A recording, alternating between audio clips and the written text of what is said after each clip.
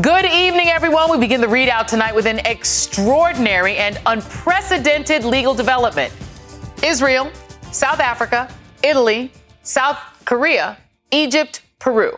Just a few of the nations where a former head of state was indicted or prosecuted. Something pretty unimaginable here in the United States.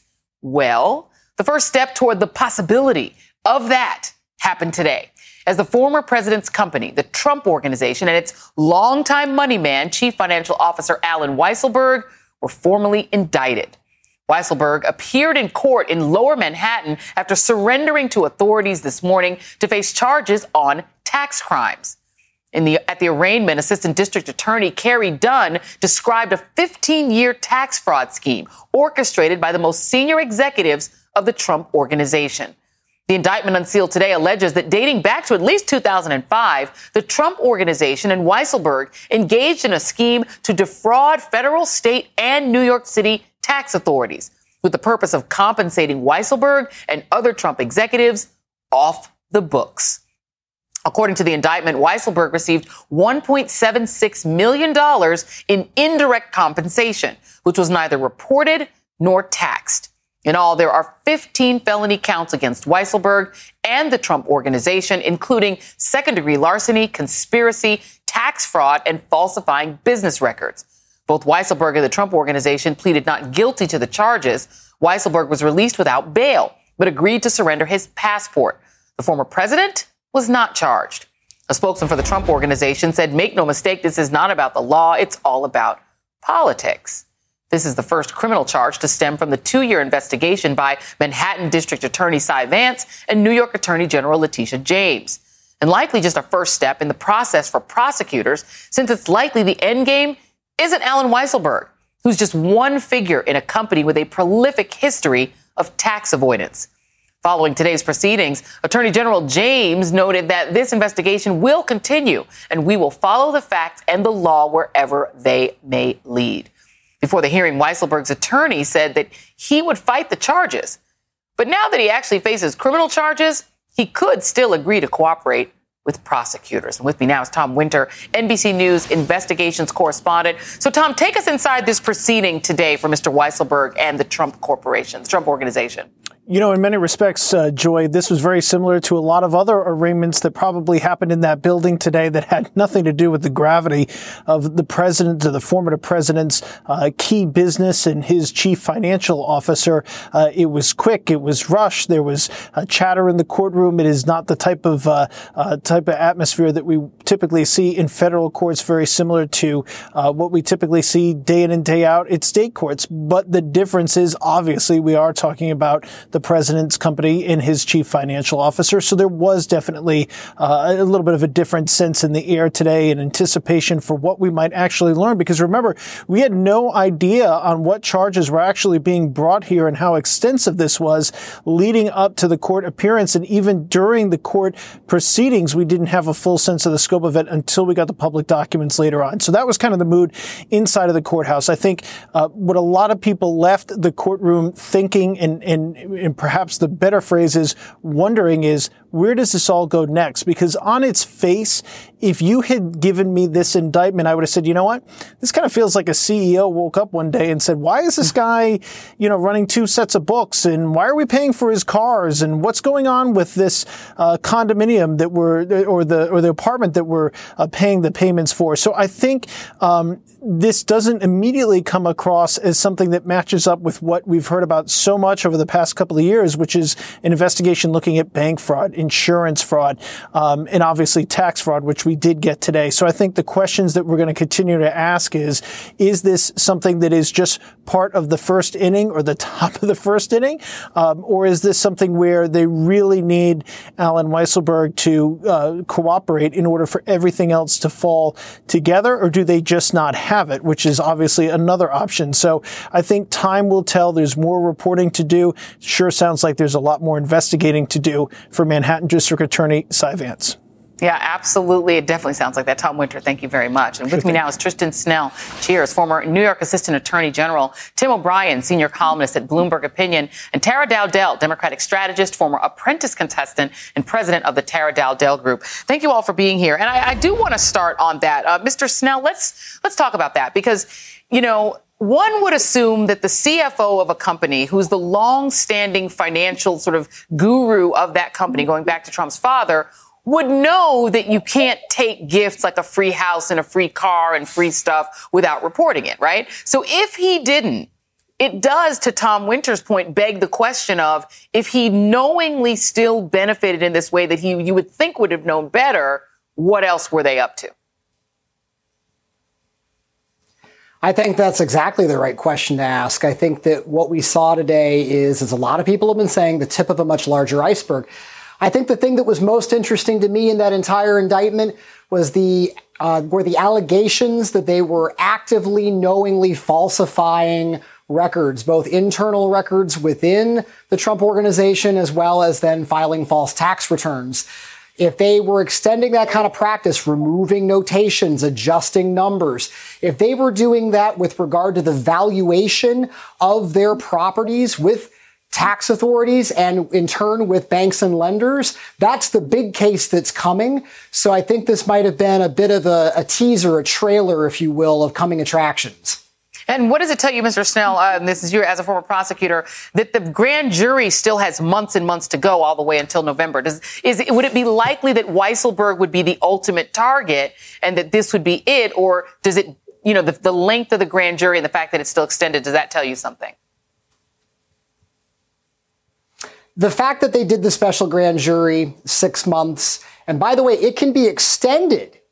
It does not have to end in 6 months. They just have to go to a judge and get it approved for a longer period of time, which I still bet is what we're going to see. I don't think they're going to be done by November, December. I think they're going to keep the grand jury going into 2022. But I think that you're seeing here really, again, the beginning of something much larger. By the way, this doesn't mean this is the last we're going to see of indictments, charges brought against Allen Weisselberg. There could still be more brought against him later, too. But this is the beginning of, I think that, look, if you read all of this together and the news reports and reading between the lines of everything, what's clear is that there have been, almost certainly, discussions between Weisselberg's counsel and the DA's office about Weisselberg cutting a deal. They haven't gotten there. Weisselberg basically called their bluff. And this was the response. No, sir, we are not bluffing. Here's your indictment. Here are your handcuffs. We'll see you in court. Now can you reconsider? This is part of a chess match.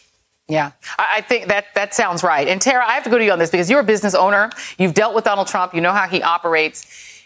Does it seem conceivable to you that Allen Weisselberg could have benefited and received all of these gifts, his family, his kids, received all of this stuff, not accounted for it in the books, not accounted for it in the corporate company's taxes without Donald Trump being aware of that? Absolutely not. Because first of all, we know just from his presidency, let alone all the years in business, because this is not his first rodeo in terms of investigations. Trump Soho was investigated, specifically Don Jr. and Ivanka, and they had emails that had them dead to rights, but that's a different issue. But there is no way that Donald Trump would have him in that position for that long. We saw from his presidency how easily he discards people who disobey him. There is no reason you would stay in that supreme superior position high up that food chain with direct access to Donald Trump if you weren't doing his bidding. To me, what this shows is that he was explicitly there to carry out Donald Trump's orders and to do it so that Donald Trump didn't have to do it. It's a good point. And I can recall, Tim O'Brien, back in my AM Joy days, you said to me, sitting across the table, that Allen Weisselberg will be the one that prosecutors will focus on because he's the one who keeps the numbers, right? And so just from your point of view, having covered Donald Trump so long, I guess I'll ask you the same question. I mean, this is, roughly $900,000 in tax evasion, $556,000 in federal, $106,000 in state. It seems like a fairly sort of mundane tax fraud case. But what do you think is the bigger picture here? Well, clearly, Joy, the bigger picture is whether or not they're going to catch Donald Trump and other members of the Trump organization in much more egregious frauds, possibly involving bank fraud and tax fraud, possibly money laundering could be in play here. I think for as sort of meat and potatoes as this case was, it was far more sweeping than anyone expected. Allen Weisselberg faces a maximum of 15 years in prison if he's found guilty on these charges. I doubt he'll get a sentence that big, but he's a 74-year-old man. He's not going to want a 2-year sentence or a 3-year sentence.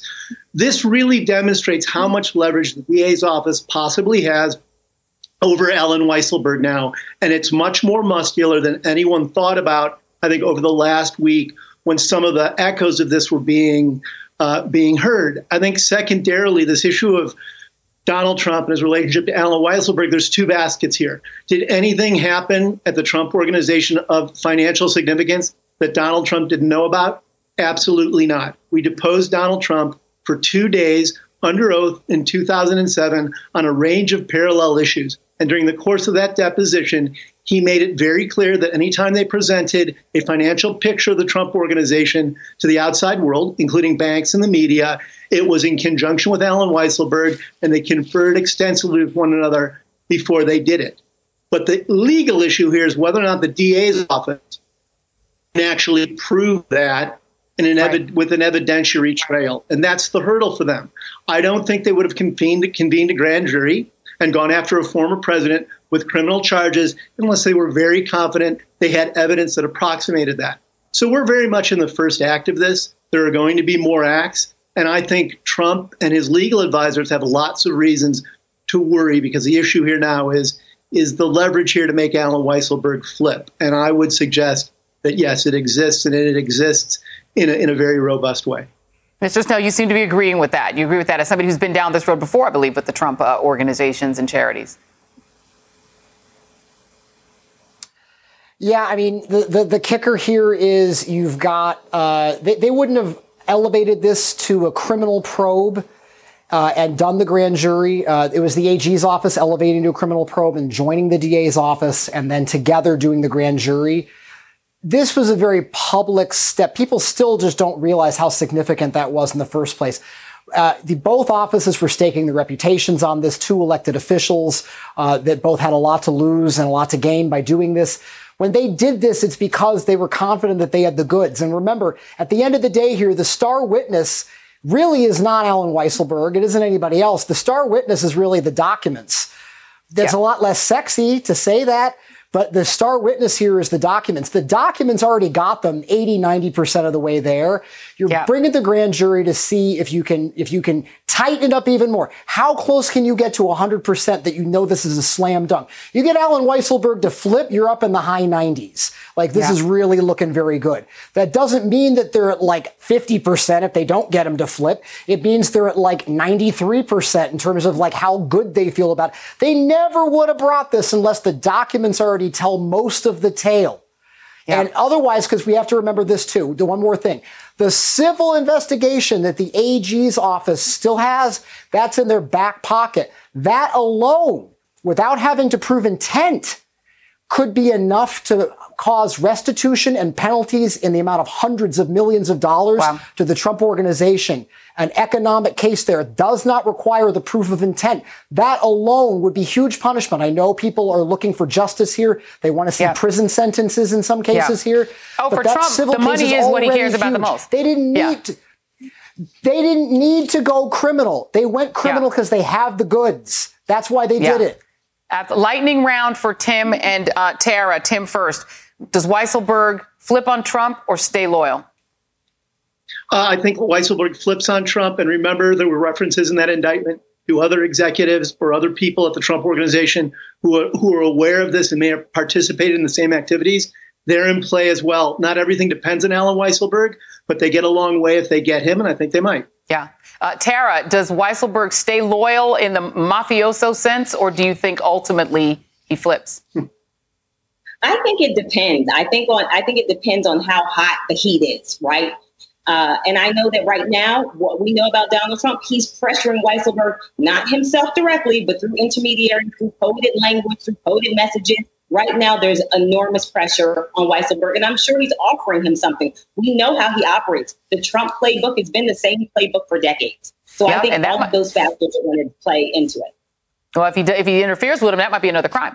Tristan Snell, Tim O'Brien, Tara Dowdell, thank you all very much. And coming up on the ReidOut, no one knows better the position that Weisselberg is in right now and the heat that he's feeling than Michael Cohen. I have a lot of questions for him on today's indictments. Plus, a major part of John Roberts' Supreme Court legacy will be the damage done to voting rights in America. Today, he struck another blow. Plus, it's about protecting our country from the negative forces that provoked that attack on the Capitol. She plays politics all the time. Despite Republican efforts to sweep the events of January 6th under the rug, there will be accountability. Today, members of the Select Committee were chosen. One of them joins me. And tonight's absolute worst is selling the troops to the highest bidder. The ReidOut continues after this.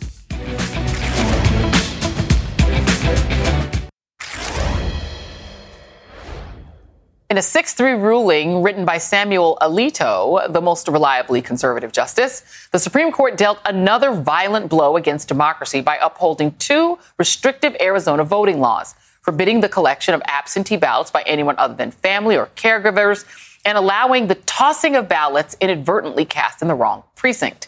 It's the latest notch in the belt of Chief Justice John Roberts, whose life's work, really, since his days as an influential aide in the Reagan Justice Department, has been to destroy the landmark 1965 Voting Rights Act. Today, with help from his conservative allies on the court, in a decision he previewed by assigning the ruling to arch-conservative Alito in the first place, well, he got closer to that goal. Justice Elena Kagan, in a fierce dissent, slammed the decision, writing, quote, "The majority fears that the statute Congress wrote is too radical, so the majority writes its own set of rules, limiting Section 2 from multiple directions. What is tragic here is that the court has yet again rewritten in order to weaken a statute that stands as a monument to America's greatness," unquote. Since Roberts has been on the bench, the court has eviscerated federal preclearance of changes to voting procedures and gutted the intent test, which prohibited states from enacting voting practices with racist intent. Thanks to Roberts, nearly all of the pillars of the Voting Rights Act, Section 5 and now Section 2, have been defanged, leaving the country closer to our Jim Crow past than to our civil rights era. According to Vox, the rulings endorse phantom fears about voter fraud, a phenomenon that barely exists, and it permits lawmakers to enact voting restrictions intended to combat the largely imaginary problem. Sadly, the conservative decision shows you just how central the big lie has become to Republican orthodoxy. What's far more troubling is what this decision means for future cases before the courts.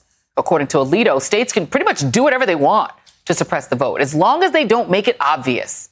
The only remaining question is what will Congress, and more specifically, what will Democrats do about it? Joining me now is Elie Mystal, justice correspondent for The Nation, and Neil Katyal, former acting solicitor general. Neil, I'll start with you. Did you expect this decision? Because it seemed like all of those who were previewing it said that the only question was how the DNC, who brought this case originally, would lose, not whether they would lose. Yeah, unfortunately, it was an expected decision, although some of the rhetoric and language in the decision goes beyond anything I think I feared.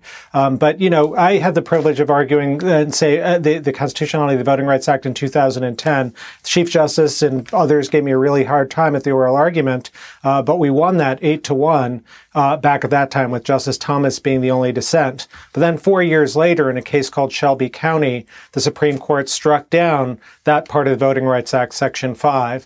And the court has been on a real hostility to this act. And I think Justice Kagan really cataloged it in the dissent.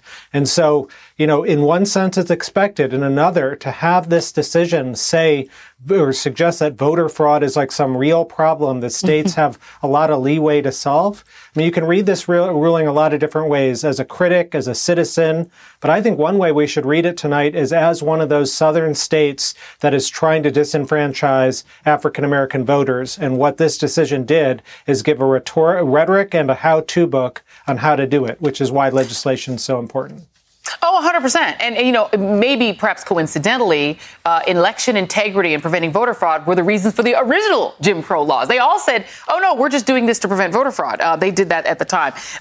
Elie, this is what Justice Alito has now said. He's written his own law, which is that there are 5 factors that courts have to consider whether or not a law is discriminatory. So when courts are faced with time, place, and manner cases under the Voting Rights Act, he writes, any circumstance that has a logical bearing on whether voting is equally open and affords equal opportunity may be considered. Nevertheless, he also provides a non-exhaustive list of here's his 5 factors that should be mentioned. The size of the burden imposed by a challenged voting rule, the degree to which a voting rule departs from what was standard practice when the Voting Rights Act was amended in 1982, the size of any disparities in a rule's impact on members of different racial or ethnic groups, the opportunities provided by a state's entire system of voting when assessing the burden imposed by a challenged provision, and the strength of the state interests survived by challenging voting rules. He decided essentially that states have an interest in preventing so-called voter fraud, and that as long as it was just an inconvenience, it's okay to disenfranchise people. Am I reading that right? Yeah. To drop out some of the legal jargon here, Alito's standard is basically as long as you don't say the N-word when you are taking away people's votes, it is fine. That is the essential takeaway from his opinion. These laws in Arizona that he just held up with the help of John Roberts, as you explained, his lifetime commitment to destroying this act, these laws were racist by empirical definition. That's not me having a conjecture. It was empirically shown that these laws had a disparate impact on Black and brown and Native voters in Arizona. The plaintiffs, the state of Arizona, admitted that these laws had a disparate impact and admitted that that's why they were there.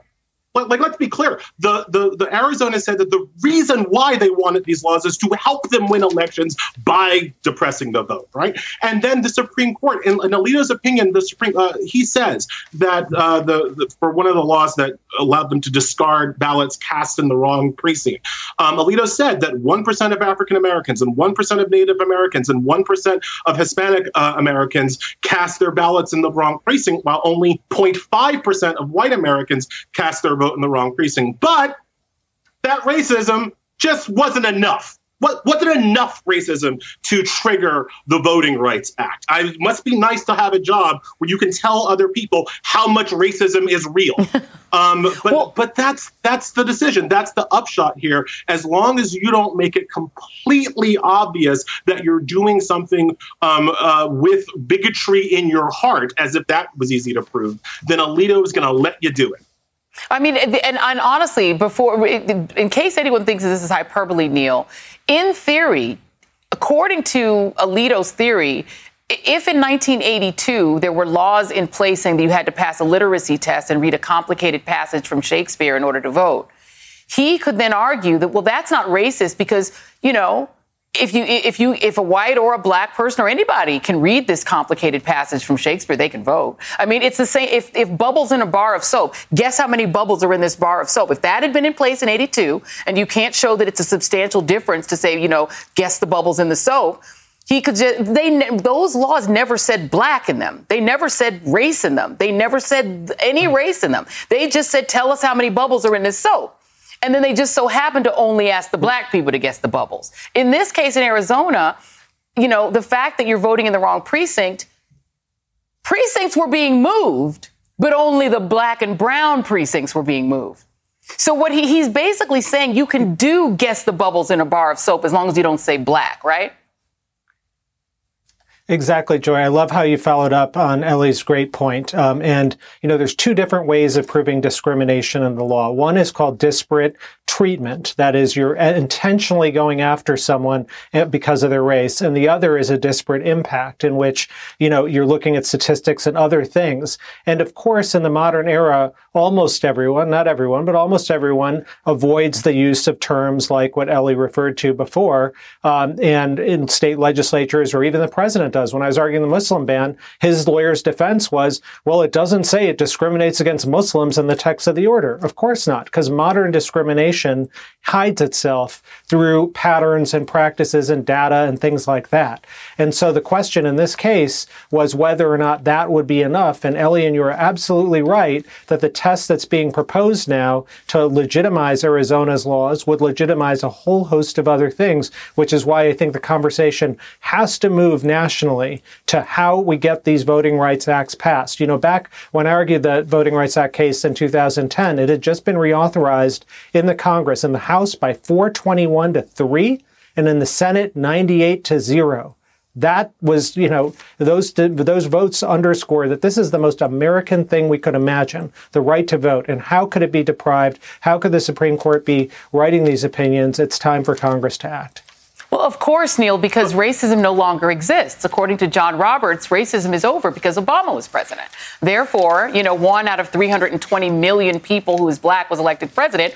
Poof, racism's gone. And by the way, just so you think that we're just bringing up hyperbole again, Florida actually enacted a poll tax. If you serve prison time, to come back, you have to pay a poll tax. And that's now legal, according to Justice Alito. Perfect. We've gone backwards. Elie Mystal, Neil Katyal.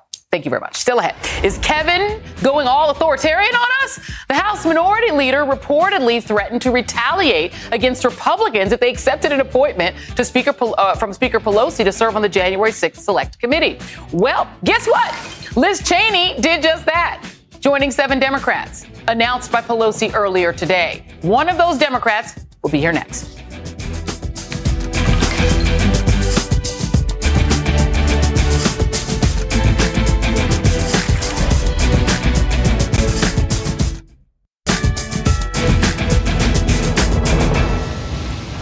Today, House Speaker Nancy Pelosi announced the appointed members of the newly created Select Committee to investigate the January 6th attack on the Capitol.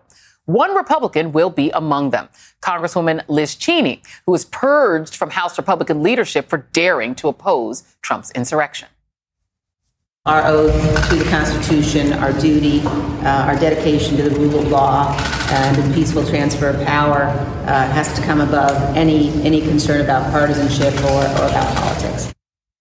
According to 3 of our sources, House Minority Leader Kevin McCarthy actually threatened to strip Republican House members of their committee assignments if they accept an appointment from Pelosi to the Select Committee, to which Congressman Adam Kinzinger, Republican of Illinois, one of the other Republicans to vote for the committee, responded, "Who gives a SH?" You know the rest. This latest Republican stonewalling comes as a New York Times compilation further and dramatically contradicts the Republican attempt to rewrite the events of that day. On January 6th, I never felt threatened because I didn't. I knew those are people that love this country, that truly respect law enforcement, would never do anything to break a law. Then the police lose the line. There's a victim. We lost the line. We lost the line. LAPD, get back. Why hasn't that officer that executed Ashley Babbitt been named when police officers around the country are routinely identified after a shooting? They scuffle again with a small group of officers who give in after barely a minute.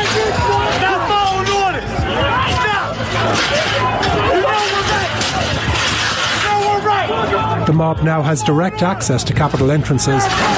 There was no insurrection, and to call it an insurrection, in my opinion, is a bold-faced lie.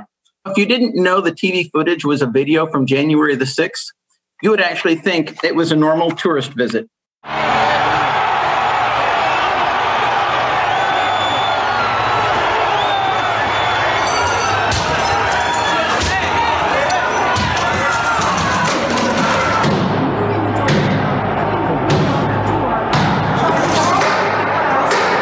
The Capitol is now surrounded. That was some wild tourism. Joining me now is Congresswoman Stephanie Murphy of Florida, one of the members of the Select Committee to investigate the attack on the United States Capitol. And Congresswoman, thank you so much for being here. So let's Great to be with you.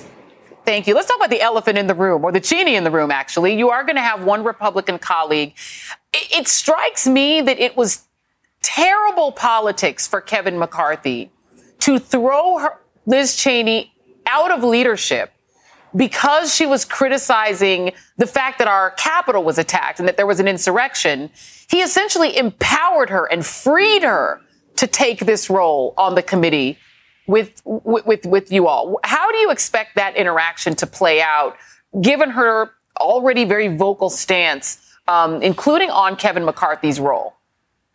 You know, it's a real statement about where the Republican Party is today, that they actually threw a member of leadership out for daring to speak the truth.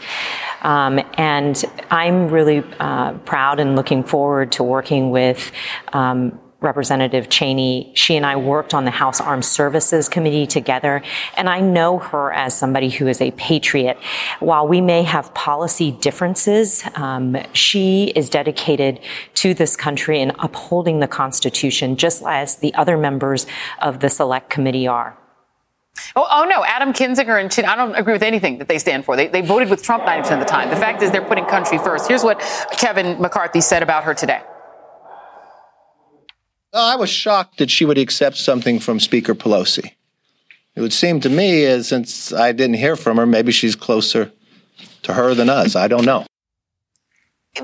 This is not team. I mean, can you just explain? Here are the people who are going to be on this committee, along with yourself, along with Representative Cheney, Adam Schiff, who prosecuted one of the cases against Donald Trump impeachment, Zoe Lofgren, Pete Aguilar, Jamie Raskin, brilliant, who was also involved in the impeachment, and Elaine Luria of Virginia. Do you see this as teams, or do you see this as an investigation that's meant to be sober and serious into what happened?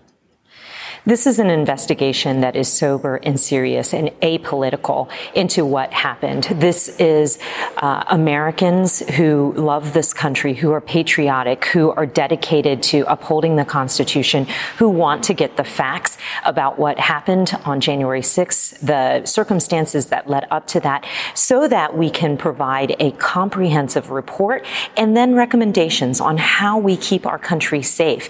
And that is the utmost importance. I have an obligation to the staff who come to work here every day, to the press corps who are here, to my fellow members of Congress, as well as to the public that come to this building to witness democracy in action, to get the facts on this situation and ensure that this never happens again, that we can secure not only the Capitol, but our democracy. Let me play very quickly Kevin McCarthy on January 14th. Do we have it? Oh, sorry about that. It was Kevin McCarthy saying that Trump bears responsibility. We don't have the audio of it, but he said that Trump bears responsibility for what happened. Do you expect Kevin McCarthy to be called, and do you expect Donald Trump to be called and subpoenaed as witnesses? Well, we are still in the organizing stages, and I don't want to get ahead of the committee as to who we will call. What we have said to date is that we are likely to bring in the law enforcement officers, the Capitol Police, as well as D.C. Police, who were victims as well on January 6th, to share their experiences. And that will be one of the first hearings that we hold. We also intend to let staff as well as members share their experiences. At the end of the day, this committee, this select committee, is going to follow the facts wherever and to whomever they go. And they're going to be public hearings, right? There will be a combination of both public and private hearings is what I anticipate. Okay, wonderful. Congresswoman Stephanie Murphy, thank you so much for being here. Really appreciate you.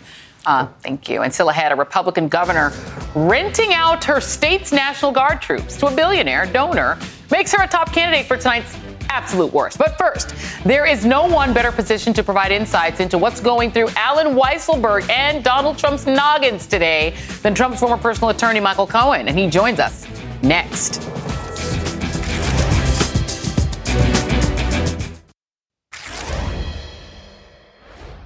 More now on today's top story, the indictments of Donald Trump's company and one of its senior executives. If there's anyone who understands what Trump's CFO Allen Weisselberg is going through right now, it is Michael Cohen, who was also indicted for charges related to Trump, though he pled guilty, unlike Weisselberg, who, at least for now, says he plans to fight the charges. I'm joined now by Michael Cohen, personal attorney to Donald Trump and author of Disloyal and the host of the Mea Culpa podcast. And Michael, let's start there.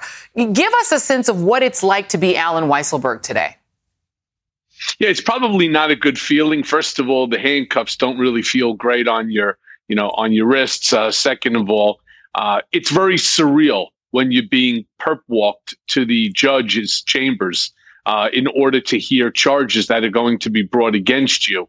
I've often said that, there's a big difference between when you're under investigation and then you're formally indicted, as what I went through and now what Allen Weisselberg is going through, because the stakes are now real. Before, they're not real. You sit there, you walk around, you go out with your family, and you wonder what they're going to come up with. Well, now you know what they're coming up with, and you know that this is just the tip of the iceberg. Nobody should realistically believe for a second that the indictment that came down today is the end-all, be-all. It is not. The district attorney, Cyrus Vance, along with Mark Pomerantz, have substantially more documents, and more indictments will be coming as a result. I want to get into that more in a second, but I want to get your reaction to this Politico reporting that Donald Trump is thrilled that the indictment was not against him, that it was against Weisselberg and his company. What do you make of that? Of course he is, right? Because Donald Trump doesn't care about anyone or anything other than himself. What's going to happen? All of a sudden, you're going to have Donald Trump standing up and saying, "Hey, it's like the Shaggy song. It wasn't me." And then next thing you know, he's going to turn around. He's going to be pointing, "Allen, you should have known. You're my CFO. Understand, Allen Weisselberg is not a CPA. He's a bookkeeper." And then what they're both going to do, knowing frickin' frack, as I described them in my book, Disloyal, they're going to turn around, they're going to point to Mazars, to the accountant at Mazars, and say, "Whoa, you knew this, and you should have been warning us," because that's all that they're good at, is deflecting their illegalities onto somebody else. It wasn't me. It's him. And if it's not him, look at him. But Donald doesn't care if it's going to be Allen or it's going to be the accountants at Mazars or somebody else. It doesn't matter as long as it's not him. It's just an amazing, way about him, where, again, he'd rather be his children than be himself. Yeah. We had a former prosecutor on earlier who said that, and I think you've made this point before, that there are these millions of documents. There's just a ton of documentation that is the real star of this case, not necessarily Weisselberg. What do you mean by that? What kind of documents do you think there are out there, and how damaging could they be?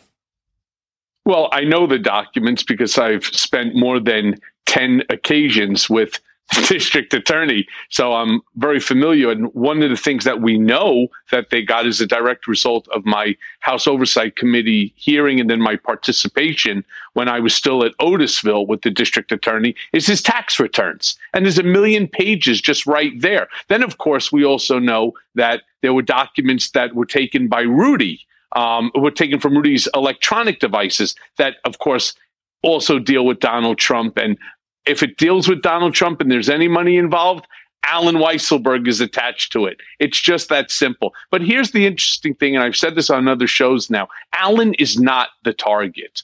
He's going to be collateral damage, but he's not the target.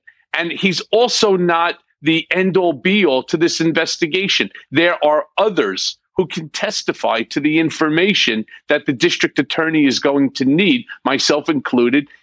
There's that information that we can testify to that would show the illegality and the culpability by the various different individuals, from Allen to Don Jr. to Eric to Ivanka to Donald himself. So, there's also other individuals, other executives at the Trump organization that receive the same type of benefits, these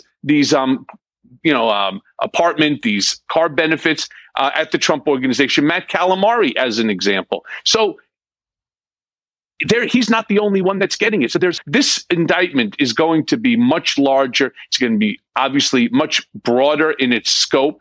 And despite the fact that Donald wants to now sit there and say, if this is it, then they got nothing, they have nothing. That's just typical Donald Trump talk. What he's thinking is that he's going to say it. He's going to get his lawyers who got up and they said the exact same thing. They were appealing to a party of one. And he thinks that the more that people say it, the more it'll become a reality. But here's the truth, and we know this, Joy. It's not true. And the district attorney is not interested or impressed with Donald's choices of counsel, and it's not going to end well. And, I've made a lot of predictions, many on this show, many on others. I've been right pretty much most of the time, it's not going to end well for any of them. You know, Allen Weisselberg reportedly has had conversations with Donald Trump and has been in touch with him. When you were facing this same situation, did Donald Trump try to induce you to stay loyal? And do you think that that's a possibility here with Allen Weisselberg? And do you think Weisselberg will stay loyal to him and go to jail for him? Yeah. So let me start with the last part. No, nobody wants to go to jail. It's an ugly place.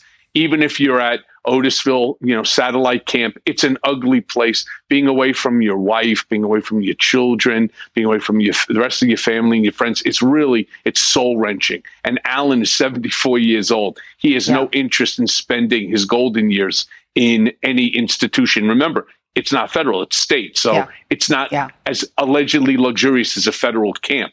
Then on top of that, will he turn? He'll have no choice because they're also going to bring in his children. Because Barry worked for the company and Jack was involved in lending through Ladder Capital to the company. So the answer is no. He doesn't want to go. And will he end up flipping?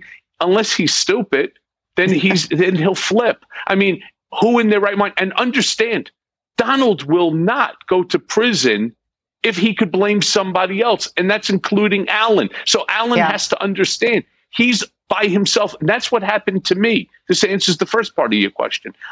The last time I spoke to Trump was the day of the raid. That's it. It was and then after that, I started listening to various different people telling me that this is exactly what's going to happen. And it did. He ran away from me and, allowed me to pay the do price what I'm doing for his right crimes. now. Yes. Absolutely. Well, Michael Cohen, always appreciate you being on the show. Thank you very much. Really appreciate your insights. All right. Up next, billionaires spending big bucks to shape American policy is nothing new, but it usually doesn't involve the U.S. military. Tonight's Absolute Worst is next.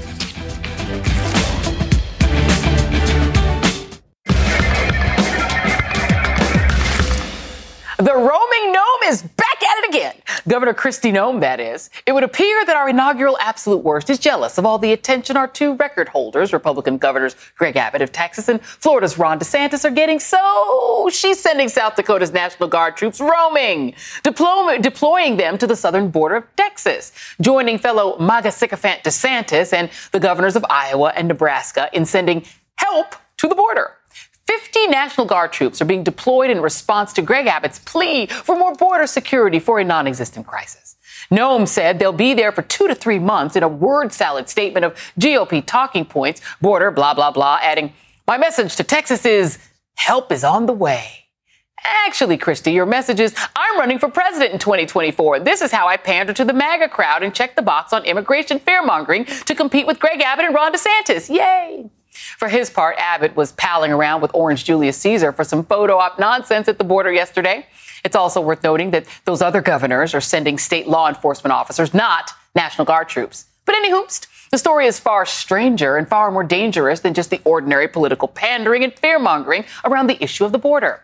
The absolute worst is something that she slipped in at the end of her announcement, that the deployment would be paid for by a private donation, specifically money from a billionaire GOP mega donor, Tennessee junk auto parts magnate and Orange Man super fan Willis Johnson, who fronted the undisclosed sum. He told the Daily Beast that he reached out to Noem because he saw what DeSantis was doing and thought South Dakota had fewer resources. A spokesman for Noem acknowledged the donation came from Johnson's foundation and said it was to alleviate the cost to South Dakota taxpayers. So there you have it. This is where we've come to, America. A super wealthy political donor is paying for American soldiers to deploy on a military mission with political undertones. According to the Washington Post, military policy experts blasted the move. Quote, privately funding a military mission is an affront to civilian oversight of the armed forces and likely unprecedented and unethical. Which sounds about right, since no one's really sure if it's totally legal. But it's certainly not in the best interest of South Dakotans, and it's totally political theater. So Kristi Noem, for offering up South Dakota's National Guard as mercenaries for a wealthy donor to stoke nativist fears and curry favor for your own political aspirations, you, my dear, are tonight's absolute worst. And that's tonight's ReidOut.